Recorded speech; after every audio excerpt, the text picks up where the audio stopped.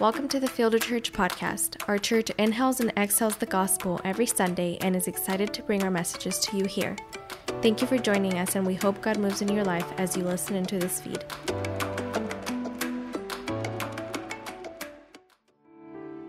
Now the famine was severe in the land, and when they had eaten the grain they had brought from Egypt, their father said to them, "Go again, buy us a little food."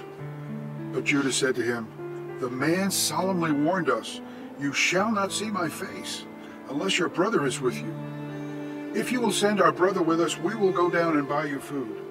But if you will not send him, we will not go down. For the man said to us, 'You shall not see my face, unless your brother is with you.'" Israel said, "Why did you treat me so badly as to tell the man that you had another brother?" They replied, "The man questions us carefully about ourselves and our kindred, saying, 'Is your father still alive? Do you have another brother?' What we told him was an answer to these questions. Could we in any way know that he would say, 'Bring your brother down'?" And Judah said to Israel his father, "Send the boy with me, and we will arise and go, that we may live and not die, both we and you and our little ones. I will be a pledge for his safety. From my hand you shall require him. If I do not bring him back to you and set him before you, then let me bear the blame forever. If we had not delayed, we would have returned twice." Then their father Israel said to them, "If it must be so, then do this. Take some of the choice fruits of the land in your bags and carry a present down to the man. A little balm, a little honey, gum, myrrh, pistachio nuts, and almonds. Take double the money with you. Carry back with you the money that was returned in the mouth of your sacks. Perhaps it was an oversight. Take also your brother, and arise, go again to the man. And may God Almighty grant you mercy before the man, and may he send you back with your other brother and Benjamin. And as for me, if I'm bereaved of my children, I'm bereaved." So the men took this present, and they took double the money with them and Benjamin. They arose and went down to Egypt, and they stood before Joseph. When Joseph saw Benjamin with them, he said to the steward of his house, "Bring the men into the house, and slaughter an animal, and make ready, for the men are to dine with me at noon." The man did as Joseph told him, and brought the men to Joseph's house. And the men were afraid, because they were brought to Joseph's house, and they said, "It's because of the money, which was replaced in our sacks for the first time, that we are brought in, so that he may assault us and fall upon us, make us servants and seize our donkeys." So they went up to the steward of Joseph's house and spoke to him at the door of the house. And they said, "Oh, my lord, we came down the first time to buy food. And when we came to the lodging place, we opened our sacks, and there was each man's money in the mouth of the sack, our money in full weight. So we have brought it again with us, and we have brought other money down with us to buy food. We don't know who put our money in the sacks." And he replied, "Peace to you. Don't be afraid. Your God and the God of your father has put treasure in your sacks for you. I received the money." Then he brought Simeon out to them. And when the man had brought the men into Joseph's house and given them water, and they had washed their feet, and when they had given their donkeys fodder, they prepared the present for Joseph's coming at noon, for they heard that they should eat bread there. When Joseph came, they brought into the house to him the present that they had with them, and bowed down to him to the ground. And he inquired about their welfare, and said, "Is your father well? The old man of whom you spoke, is he still alive?" They said, "Your servant, our father, is well. He is still alive." And they bowed their heads and prostrated themselves. And he lifted up his eyes, and he saw Benjamin, his mother's son. And he said, "Is this your younger brother of whom you spoke to me? God be gracious to you, my son." Then Joseph hurried out, for his compassion grew warm for his brother, and he sought a place to weep. And he entered his chamber, and he wept there. Then he washed his face and came out, and controlling himself, he said, "Serve the food." They served him by himself, and them by themselves, and the Egyptians who ate with him by themselves, because the Egyptians could not eat with the Hebrews, for it is an abomination to the Hebrews. And they sat before him, the firstborn according to his birthright, and the youngest according to his youth. And the men looked at one another in amazement.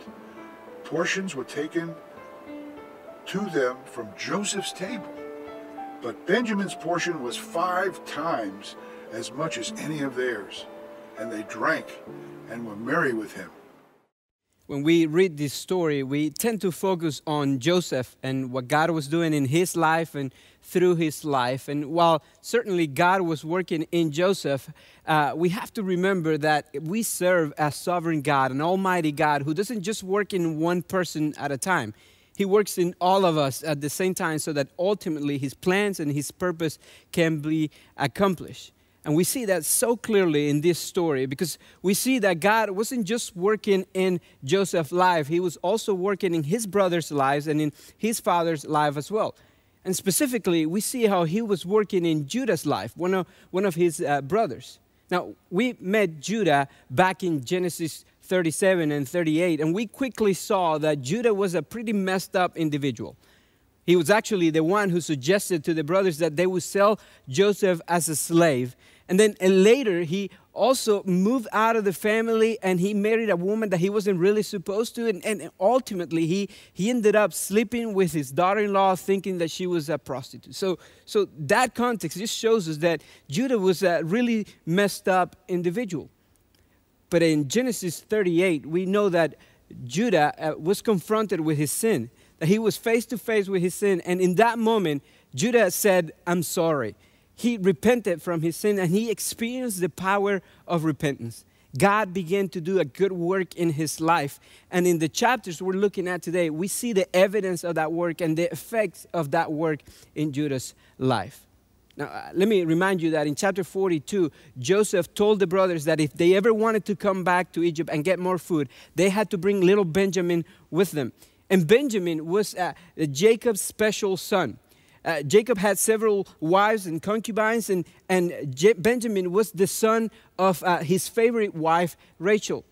So was Joseph, but Jacob thought that he had lost Joseph. So Benjamin was the favorite son at this point. He was very, very special to Jacob. So it was hard for him to let Benjamin go. But the time came in which they had to go. They were hungry, they had no food, and they had to go back to Egypt. And I want you to see how God was transforming Judah. You begin to see in verses 8 and 9, right there in 43, it says this. And Judah said to Israel, his father, "Send the boy with me, and we will arise and go, that we may live and not die, both we and you and also our little ones.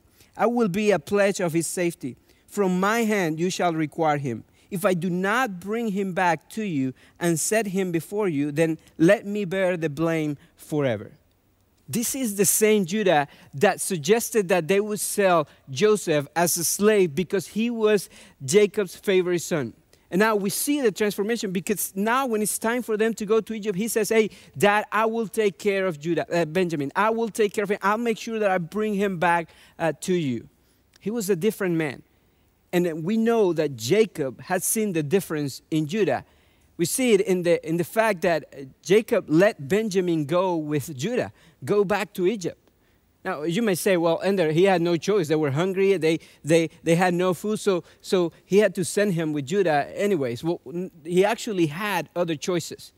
Because in chapter 42, I don't know if you remember this, but last week we talked about the fact that when they came back from Egypt and told Jacob everything that had happened, Reuben, the oldest son, had said, "Hey, Daddy, when that time comes, when it's time for us to go back to Egypt, I will take care of little Benjamin. I will take care of him. I will protect him."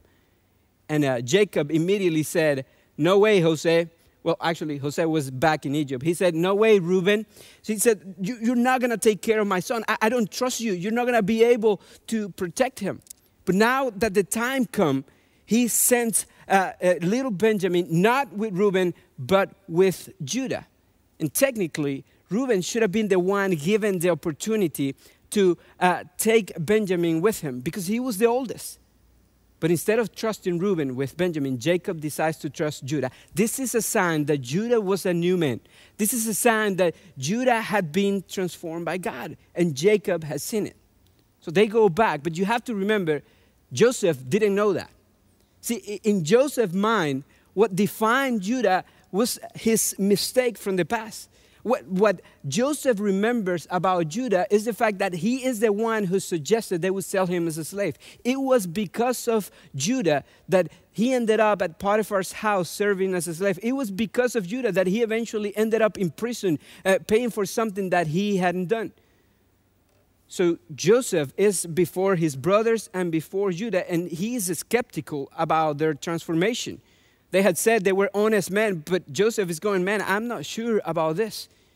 And when we read the story, we realize that Joseph actually had a hard time believing that God could transform his brothers. That the same God who took him out of a physical slavery and physical prison and put him in a position where he could be a blessing to others, had also the power to take his brothers from the slavery and the prison that their sin brought and bless them and use them for his good as well. He had a hard time believing that. And we see it towards the very end of the chapter.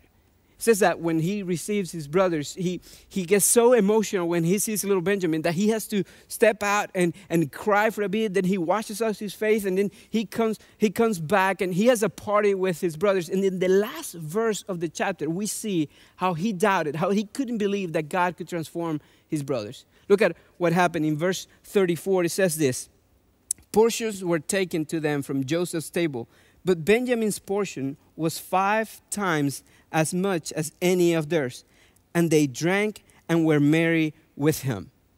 That seems like a weird verse and like even something insignificant. But there is a phrase there that shows us that Joseph didn't believe Judah had changed. It says that Benjamin's portions were 5 times bigger than the rest of them. 5 times. Now, you might say, Ender, how does that show us that he didn't believe in the power of God to change his brothers? Well, I want to remind you that part of the reason why they sold Joseph to begin with was because he was Jacob's favorite son. He had shown favoritism towards him, and they didn't like that. That's why they hated him so much, and they ended up selling him as a slave. So what Joseph is doing here is he's showing favoritism towards Benjamin just to see how his brothers are going to react. He is testing them because he doesn't believe that they have changed. See, in Joseph's mind, what defined his brothers was what they did to them some 13 years ago. What defined Judah was the mistake that he made when he suggested to his brothers that they would sell him as a slave. So even though Joseph had seen the power of God in his life, he still had a hard time believing that God could change other people, that God could change his brothers. Honestly, there is a little bit of self-righteousness here. He probably thought, well, obviously, I'm here because I haven't done anything wrong. I'm here because, I was sold as a slave and I was accused of doing something that I didn't do. So obviously, God is rewarding me and putting me in a position of power. But surely God can't work in the life of my brother. They are the ones that sold me as a slave. There is self-righteousness in him. And Joseph was about to discover that God works in the life of whoever he wants to work. And the same power that he had to bless Joseph, he has to transform anybody who he wants to transform. And I think you and I should pay close attention here because before we are quick to judge Joseph for not trusting in God to change his brothers, we have to be able to admit and confess that we also doubt the power of God sometimes. That we are okay when God blesses us and God gives us opportunities that we think sometimes we deserve. But when somebody else gets those opportunities, when somebody else, God works in somebody else's life, then we kind of doubt, especially if it's somebody that we don't think they're worthy of God's blessing. We kind of doubt the power of God. When we're faced with impossible situations, or at least situations that seem impossible to us, we have a hard time believing that God can move. Even though we believe in God and we believe in his power, sometimes there are areas of our lives when we have a hard time believing that God can move. So before we can continue the story and before we can understand what comes next, I think one of the best things that we can do is be humble before God and confess to him that sometimes we have a hard time believing him. Confess to him that sometimes we don't understand him and that we need him desperately to teach us how to understand him and how to trust in him even when things don't make sense. So here's what we're going to do. I'm going to invite you to take a posture of repentance right now. if you're in your home or wherever you are, just kind of get on your knees, and we're going to sing a song. And as we sing this song to the Lord, I want to invite you to confess to the Lord that sometimes you have a hard time believing, and that you need Him, that you desperately need Him to give you the wisdom that you need to trust in Him and to walk by faith and not by sight. Let's go ahead and confess that to the Lord now. Then he commanded the steward of his house, "Fill the men's sack with food, as much as they can carry, and put each man's money in the mouth of his sack, and put my cup, the silver cup, in the mouth of the sack of the youngest, with his money for the grain." And he did as Joseph told him. As soon as the morning was light, the men were sent away with their donkeys. They had gone only a short distance from the city. Now Joseph said to his steward, "Up, follow after the men. When you overtake them, say to them, 'Why have you repaid evil for good? Is it not from this that my Lord drinks, and by this that he practices divination? You have done evil in doing this.' When he overtook them, he spoke to them these words. They said to him, 'Why does my Lord speak such words as these? Far be it from your servants to do such a thing. Behold, the money that we found in the mouth of our sacks we brought back to you from the land of Canaan. How then could we steal silver or gold from your Lord's house? Whichever of your servants is found with it shall die, and we also will be my Lord's servants.'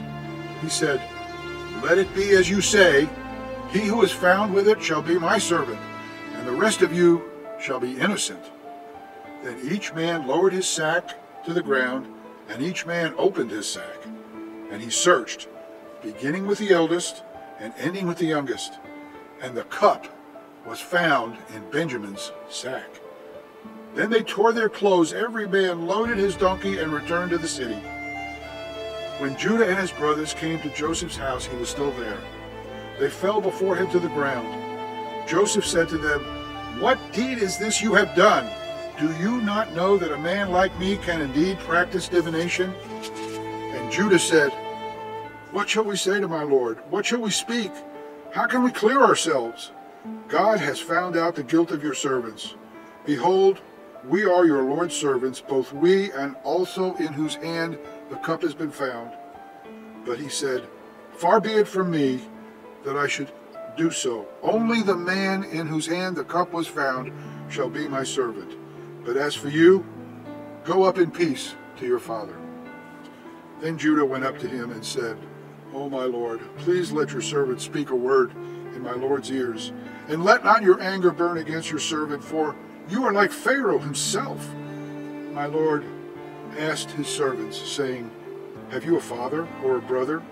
And we said to my Lord, 'We have a father, an old man, and a young brother, the child of his old age. His brother is dead, and he alone is left of his mother's children, and his father loves him.' Then you said to your servants, 'Bring him down to me, that I may set my eyes on him.' We said to my Lord, 'The boy cannot leave his father, for if he should leave his father would die.' Then you said to your servants, 'Unless your youngest brother comes down with you, you shall not see my face again.' When we went back to your servant my father, we told him the words of my Lord, and our father said, 'Go again, buy us a little food.' And we said, 'We cannot go down. If our youngest brother goes with us, then we will go down. For we cannot see the man's face unless our younger brother is with us.' Then your servant, my father, said to us, 'You know that my wife bore me 2 sons. One left me.' And I said, 'Surely he has been torn to pieces, and I have never seen him since. If you take this one also from me, and harm happens to him, you will bring down my gray hairs in evil to Sheol. Now therefore, as soon as I come to your servant, my father, and the boy is not with us, then as his life is bound up in the boy's life, as soon as he sees that the boy is not with us, he will die. And your servants will bring down the gray hairs of your servant our father with sorrow to Sheol. For your servant became a pledge of safety for the boy to my father, saying, If I do not bring him back to you, then I shall bear the blame before my father all my life. Now therefore, please let your servant remain instead of the boy as a servant to my Lord. Let the boy go back with his brothers. For now Can I go back to my father if the boy is not with me? I fear to see the evil that would find my father. So in this chapter, we still see Joseph struggling to believe that God can transform a person. They're still struggling to believe that God was really doing a work in Judah and in his brothers. We see it because he tests them again. This time it says that he put all the food in their bags and then he sends them home.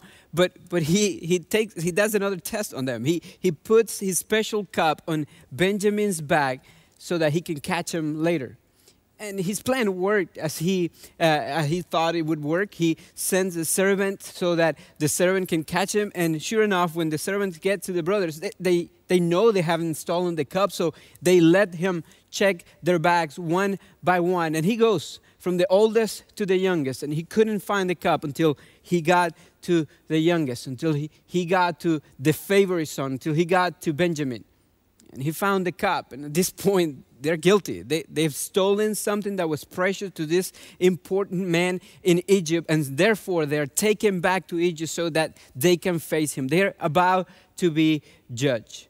So here are the brothers again in front of Joseph. And Joseph basically has them where he wanted them. He has them and they think they're guilty. And Joseph's still trying to understand how to treat his brothers after all these years and after everything they've done to him.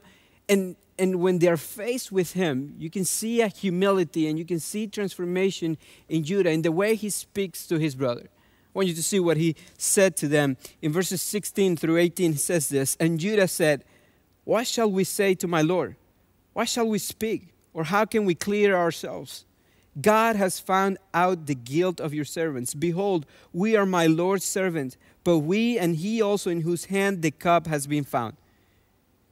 But he said, 'Far it be from me that I should do so. Only the man in whose hand the cup was found shall be my servant.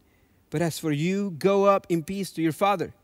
Then Judah went up to him and said, 'Oh, my Lord, please let your servant speak a word in my Lord's ear, and let not your anger burn against your servant, for you are like Pharaoh himself.'" So you see how Judah humbly comes before Joseph, and he doesn't try to justify his sin. He doesn't try to explain what happened. He doesn't even try to say, "We didn't do it. Somehow that appeared there." He doesn't even mention the fact that before they had also found their money, even though they gave it to them. He doesn't try anything. He's humble before Joseph, and he simply acknowledges the fact that he is a sinful human being, that they're all broken and sinful human beings. He says, "Why are we going to try to explain ourselves? Why are we going to try to tell you that we are innocent?" He said, at the end of the day, he says, God has found out the guilt that we have. See, Judah knew that they were broken. He knew that they were messed up. He knew that they had made a huge mistake in the past when they sold Joseph as a slave. That had plagued him for years. He knew they had messed up big time. So he doesn't try to hide anything. He just says to Joseph, "Listen, we are sinful. If you want to accuse us of anything, the truth of the matter is that we're guilty. We're sinful, broken, messed up human beings." And he says, "Take us all as slaves. We're going to serve you as slaves." And in that interaction, Joseph says, no, I'm not going to take all of you. I'm going to take the favorite. I'm going to take little Benjamin because he's the one that had the cup. So I'm going to take him. You can see that he's still testing them, and he's determined to find out if they've truly changed or not. And he's about to experience the power of God.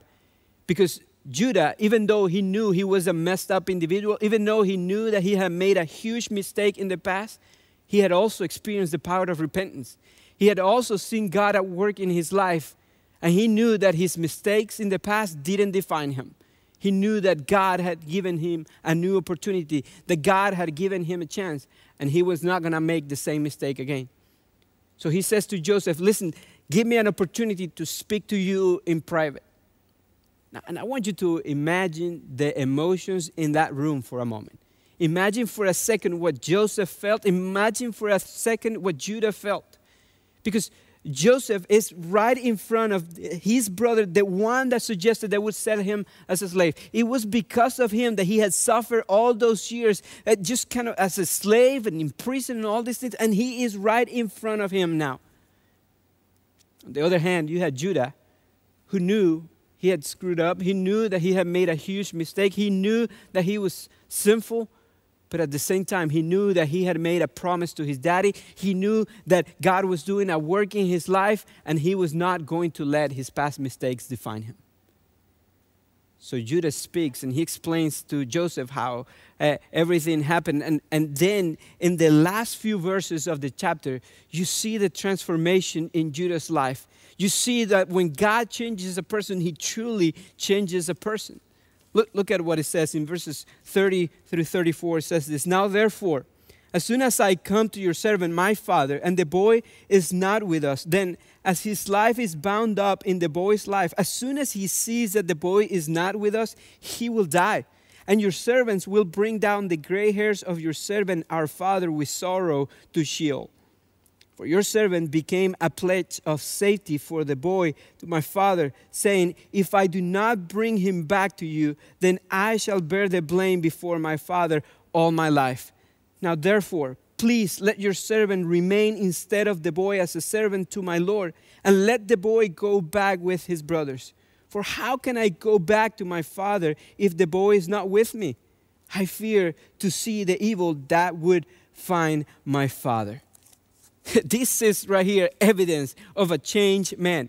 He didn't just talk the talk, he also walked the walk. He told the father, Joseph, what he told his father he would do.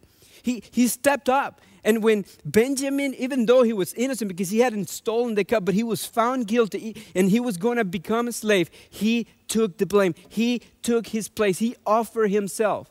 See, Judah knew that he was a sinful man, that he was guilty, and he had caused his father a lot of pain for a lot of years. And he was not going to let that happen again. So he said exactly what he said he would do. He showed that he is a new man. And he speaks to Joseph and he says, please let my little brother go. I don't want my father to suffer the same way again. Let him go so that my father doesn't die out of sorrow. Man, this right here is the evidence that God can change a man. God took this man who sold his brother Joseph into slavery simply because he was jealous, and he transformed him into a man that was willing to lay his own life to become a slave himself so that the new favorite son could be set free. This is the power that God has to transform a life, the power that God has to transform a person. And I want you to know that the same God who worked in Judah's life is the same God who's at work today. The same God that turned Judah into a backstabber, bully, big brother who sleeps with prostitutes, into a man who was willing to lay his own life for the good of his family, is the same God that is at work today and can transform your heart today as well. He is moving with power and he is speaking to you today, and he wants you to know that you don't have to be your mistakes, that you don't have to be your past, that in him you can be a brand new person.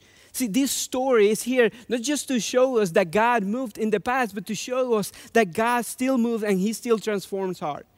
This story is here to point us also on how he does it. Because I want you to see how Judah, even though he didn't do what Benjamin was being accused of doing, he stepped in and he said, I'm willing to pay for the price. I'm willing to take the blame. I'm willing to become a slave myself. And hundreds of years later came a descendant of Judah, whose name is Jesus. And Jesus did the exact same thing in a much, much greater way. Because see, Judah was a sinful man. He was guilty, and his guilt is what probably some of it, what motivated him to do that. But Jesus, on the other hand, he was completely innocent. He was absolutely perfect. He never committed a sin. He lived a sinless life, a perfect life. But he also, in that perfect life, he had seen the pain that the father had experienced when he had seen his children be lost to sin. He had seen the effect of sin and death in the father's heart. And he was not going to let the father experience that pain anymore. And even though you and I were guilty, even though all of us sinned and our sins separated us from God, Jesus, in spite of being innocent, stepped in and said, I will take their place. I offer myself as a slave. I offer my life as a sacrifice. And Jesus died on a cross to pay for your sins and to pay for my sins, the very thing that separated us from God, so that we could be forgiven, so that we could be restored, and so that we could be given a new identity, so that we didn't have to be defined by our past mistakes, but rather know that we are a new person in Jesus Christ. And the Bible teaches that when we believe that message, when we believe that Jesus Christ is the hope for humanity, He's the one that can save us, then the old has passed and the new has come. We are a new person in Him. We are a new person in Jesus Christ. Maybe you're here watching and you have a hard time believing that God can transform lives. When I say that, you have a hard time believing it. And the reason why you have a hard time believing it is because you have seen the effects of sin in your own life. It's because you know that you have made mistakes in the past and you think that those mistakes define you. And you have tried really hard to fix yourself and you have tried really hard to fix the consequences of your mistakes, and you know that you haven't succeeded at it. You know that you've failed time after time after time. You think that you can't change. And the reason why you think that is because you're trying to change yourself.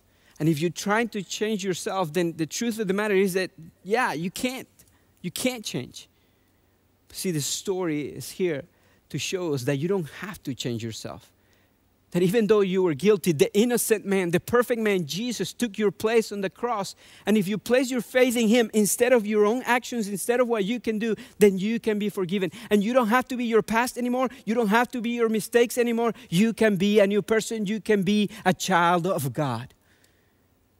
And maybe today you need to confess Jesus as your Lord and Savior and put your trust in Him so that you can be redeemed and you can become a new person. If that's you, then I want to invite you not to wait anymore, to do it right now.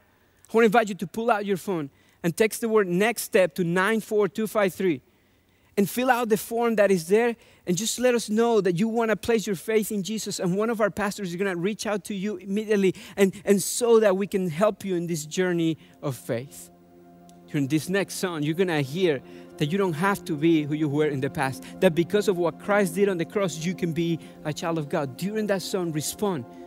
Fill out that form and let us know. Now, I know there are some of you who are believers of the gospel. And you too think that sometimes your mistakes define you. Even though you've been redeemed by the blood of the Lamb, the enemy sometimes comes at you and he tries to defeat you and to make you think that your mistakes from the past define you. I want to remind you that in Christ Jesus, you are a new person. You don't have to be your mistakes. Just like Judah was not defined by his past mistakes, but rather by the transformation that he experienced through God, you can be defined by the power of the gospel of Jesus Christ. So if you're a believer, I want to invite you to sing to the Lord, declaring that you believe that you are a child of God. Let's do that together now. Let's sing to Him, believing that we've been made new. Then Joseph could not control himself before all those who stood by him. He cried, "Make everyone go out from me!" So no one stayed with him when Joseph made himself known to his brothers. And he wept aloud, so that the Egyptians heard it, and the household of Pharaoh heard it. And Joseph says to his brothers, "I am Joseph. Is my father still alive?" But his brothers could not answer him, for they were dismayed at his presence. So Joseph said to his brothers, "Come near to me, please." And they came near. And he said, "I am your brother, Joseph, whom you sold into Egypt. And now do not be distressed or angry with yourselves because you sold me here. For God sent me before you to preserve life. For the famine has been in the land for 2 years, and there are yet 5 years in which there will be neither plowing nor harvest. And God sent me before you to preserve you a remnant on earth, and to keep alive for you many survivors. So it was not you who sent me here, but God. He has made me a father to Pharaoh, the Lord of all his house, and ruler over all of the land of Egypt. Hurry and go up to my father and say to him, 'Thus says your son Joseph, God has made me Lord over all of Egypt. Come down to me and do not tarry. You shall dwell in the land of Goshen, and you shall be near me, you and your children, and your children's children, and your flocks and your herds, and all that you have.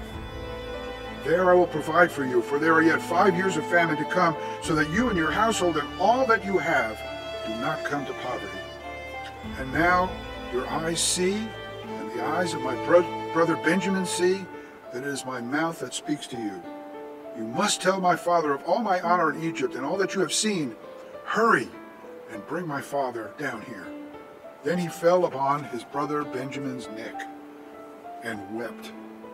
And Benjamin wept upon his neck. And he kissed all of his brothers and wept upon them. And after this, his brothers talked with him. When the report was heard in Pharaoh's house, Joseph's brothers had come. It pleased Pharaoh and his servants. And Pharaoh said to Joseph, say to your brothers, do this. Load your beasts, go back to the land of Canaan. Take your father and your households and come to me, and I will give you the best of the land of Egypt, and you shall eat the fat of the land. And you, Joseph, are commanded to say, do this. Take wagons from the land of Egypt for your little ones and for your wives, and bring your father and come. Have no concern for your goods, for the best of all of the land of Egypt is yours. The sons of Israel did so, and Joseph gave them wagons according to the command of Pharaoh, and gave them provisions for the journey. To each and all of them he gave a change of clothes, but to Benjamin he gave 300 shekels of silver and 5 changes of clothes. To his father he sent as follows: 10 donkeys loaded with the good things of Egypt, and 10 female donkeys loaded with grain, bread, and provision for his father on the journey. Then he sent his brothers away, and as they departed he said to them, do not quarrel on the way. So they went up out of Egypt and came to the land of Canaan to their father Jacob. And they told him, Joseph is alive, and he is ruler over all the land of Egypt. And his heart became numb, for he did not believe them. But when they told him all the words of Joseph, which he had said to them, and when he saw the wagons that Joseph had sent to carry him, the spirit of their father Jacob revived. And Israel said, it is enough. Joseph, my son, is still alive. I will go and see him before I die. In the last chapter we're going to look at today, we see how when God transforms a person, he really transforms a person, and not just the person. His work doesn't stop there. He also begins to use that person as an agent of transformation for those around them. In this story, we see how what the enemy intended for evil in Joseph's life was used for God later for good, for his glory and for the good of all of them. And we see how he used Judah as an agent of forgiveness and restoration, and even to bring hope to the rest of the family. Because you see, it was after Judah's reaction and after Judah's humility that Joseph finally simply believed that God really had transformed them, that God had really transformed at least Judah. And he can't help it anymore but just to tell his brothers that he is Joseph, that he is who he is. And in that reaction, after he tells them, then he's able to forgive. He's able to not only forgive, but also restore the family. And he's able to be used so that they can have hope and so that they can have good news. I want you to see what I'm talking about. In verses 5 through 9, we already read them, but let's read them again. It says this, and now do not be distressed or angry with yourselves, because you sold me here. For God sent me before you to preserve life. For the famine has been in the land these 2 years, and there are yet 5 years in which there will be neither plowing nor harvest. And God sent me before you to preserve for you a remnant on earth, and to keep alive for you many survivors. So it was not you who sent me here, but God. He has made me a father to Pharaoh, and lord of all this house, and ruler over all the land of Egypt. Hurry up and go up to my father and say to him, thus say your son Joseph, God has made me lord of all of Egypt. Come down to me, do not tarry. See, you can see in this reaction that after Joseph see the transformation in Judah's life, all he can do is simply forgive his brothers. He says, hey, listen, you don't have to worry about this anymore. I know that you're being plagued by the guilt. I know that you feel bad because you sold me as a slave, but you don't have to anymore. You are set free from that chain, from that burden. You have been forgiven. And the reason is because Joseph was able to see that God was in control of his life at every moment. That God was at work not just in his life, but also in the life of his brothers. And he was orchestrating everything so that he could, at this point in his life, bring the agent of reconciliation and restoration that he was, so that he could bring hope to the people of God. He says, listen, God sent me before you guys. It was God. He had a plan in all of this. He was at work. And even though that was evil, even though the enemy tried to destroy me through all that and break our hope and everything, God was still good in the middle of it. And God was doing something amazing. He says, God sent me before you guys because there's going to be a terrible time coming. But see, we're prepared here, and now you can experience the blessings that we have in this land. You can have what you are not going to have in the land of Canaan. We are prepared to receive you, is what he is saying. Not only that, but he also sends the message to his father. And I want you to imagine Jacob's reaction for a moment. He says that he has a hard time believing it. He says, go to my father and tell him that I'm alive and that God is using me in a mighty way, that I'm in charge here in Egypt, and it's going to be awesome, so bring him over here. He says that Jacob couldn't believe it at the beginning. So you can see how the transformation that happened in Judah's life is what moved Joseph so that he could forgive his brothers, so that there could be restoration in this family, and so that he could bring good news and hope to the rest of the family, to the people of God, so that they could come and have the things that they were not going to have in the land of Canaan. And Joseph saw how God was sovereign over the whole situation, over his life. He saw that even though he was betrayed by his brothers, that even though he was sold by one of his brothers for a few pieces of silver, that even though he was accused and punished for something that he didn't do, even though he was thrown into a prison and he had to wait there longer than he wanted to wait there, God had not forgotten about him. It was all a part of God's plan. God was still in control, and he was moving all the pieces so that at the right time he could elevate Joseph into the right position, so that he could be a blessing to his people, so that he could bring forgiveness to the family, and so that he could restore the family that was about to be broken. It's amazing to see what God did through all of this. And I want you to know that God still can do this. And I know maybe you're watching this and you're going or have gone through a very painful situation and you have a hard time forgiving. And understandably so, because maybe somebody hurt you really bad in the past. And it's hard for you right now to see how God can bless that person, how God can use that for any good. Because it was something terrible, it was something really difficult. But I want to invite you to look at it from this perspective. I want to invite you to be willing to believe that maybe, yeah, it was painful, it was difficult, but maybe, just maybe, what the enemy intended for evil, God can turn it for good. God can do something good with it, just like he did in Joseph's life. That maybe God wants to use you as an agent of forgiveness and restoration, and to bring the good news of the gospel to people around you, even to the person who hurt you the way you've been hurt. Maybe you had to go through all of that so that you could experience the power of God and the goodness of God, and so that you can show that goodness and that forgiveness and that restoration to others around you. I want to invite you to believe that God can do that, because we see it in Joseph's life, but also because we see it in Jesus, the Son of God. Because think about Jesus' life for a moment. Just like Joseph, Jesus was betrayed by his people, by his brothers. Just like Joseph, one of his closest friends, one of his brothers, sold him for a few pieces of silver. Just like Joseph, Jesus was accused of doing something that he didn't do, and he was punished for it. And he was not just sent into prison, he was sentenced to death. He died on a cross. Even though he was innocent, he died on a cross to pay for the sins of humanity. And he wasn't just thrown into a dark prison longer than he wanted to be. He was thrown into a tomb, in a dark, cold tomb. And he was there, and he had to wait there longer than anybody would want to be in a tomb. But just like with Joseph, God didn't forget about him.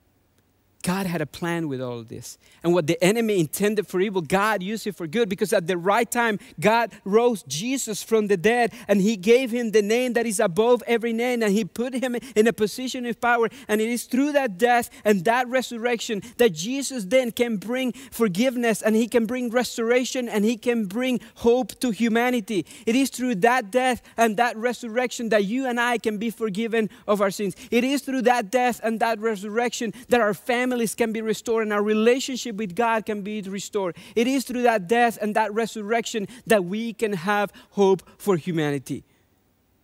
See, Joseph said, hey, God sent me here so that I could save people. He sent me before you guys because he knew something terrible was coming. And I was sent by God so that I could prepare a place for you guys so that you could come and have what you needed during that terrible time.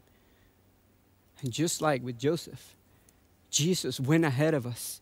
He died on a cross, he resurrected from the dead, and then he ascended into the presence of the Father so that he could prepare a place for us at the Father's table, so that he could prepare a place for us in his Father's house, so that he could prepare a place for us, because one day this world is going to end, and the suffering and the pain and the sorrow that we go through is going to end with it. And you and I can have hope. That we can be with God for eternity in a place where there is no pain, where there is no sorrow, where there is no suffering, because of what Jesus did on the cross for us. Because he went ahead of us to prepare a place for us. So listen, if you're a believer of the gospel of Jesus Christ, I want to invite you to declare that you believe that even though you've gone through that painful situation, God can use it for good. That even though the enemy intended for it to be evil and to harm you, God can use it for something good in your life. And in the gospel of Jesus Christ, because you believe the gospel of Jesus Christ, you are going to see a victory one day. Even if it's not on this earth, you know that you have a place in the Father's house because he has made a place for you. So if you're a believer of the gospel of Jesus Christ, I want to invite you to declare that by singing it. By singing that we're going to see a victory in Christ Jesus. And not only that, but also by taking the Lord's Supper together. I want to invite you to also prepare the bread and prepare the cup, because those two elements remind us of the fact that Jesus gave his life for us so that we could see a victory, so that we could have eternal hope. So if you're a believer, I want to invite you to stand up right where you are. We're going to sing together that in Jesus Christ, we're going to see a victory. Then after that, Pastor Jason is going to lead us in the taking of the Lord's Supper. Let's sing together.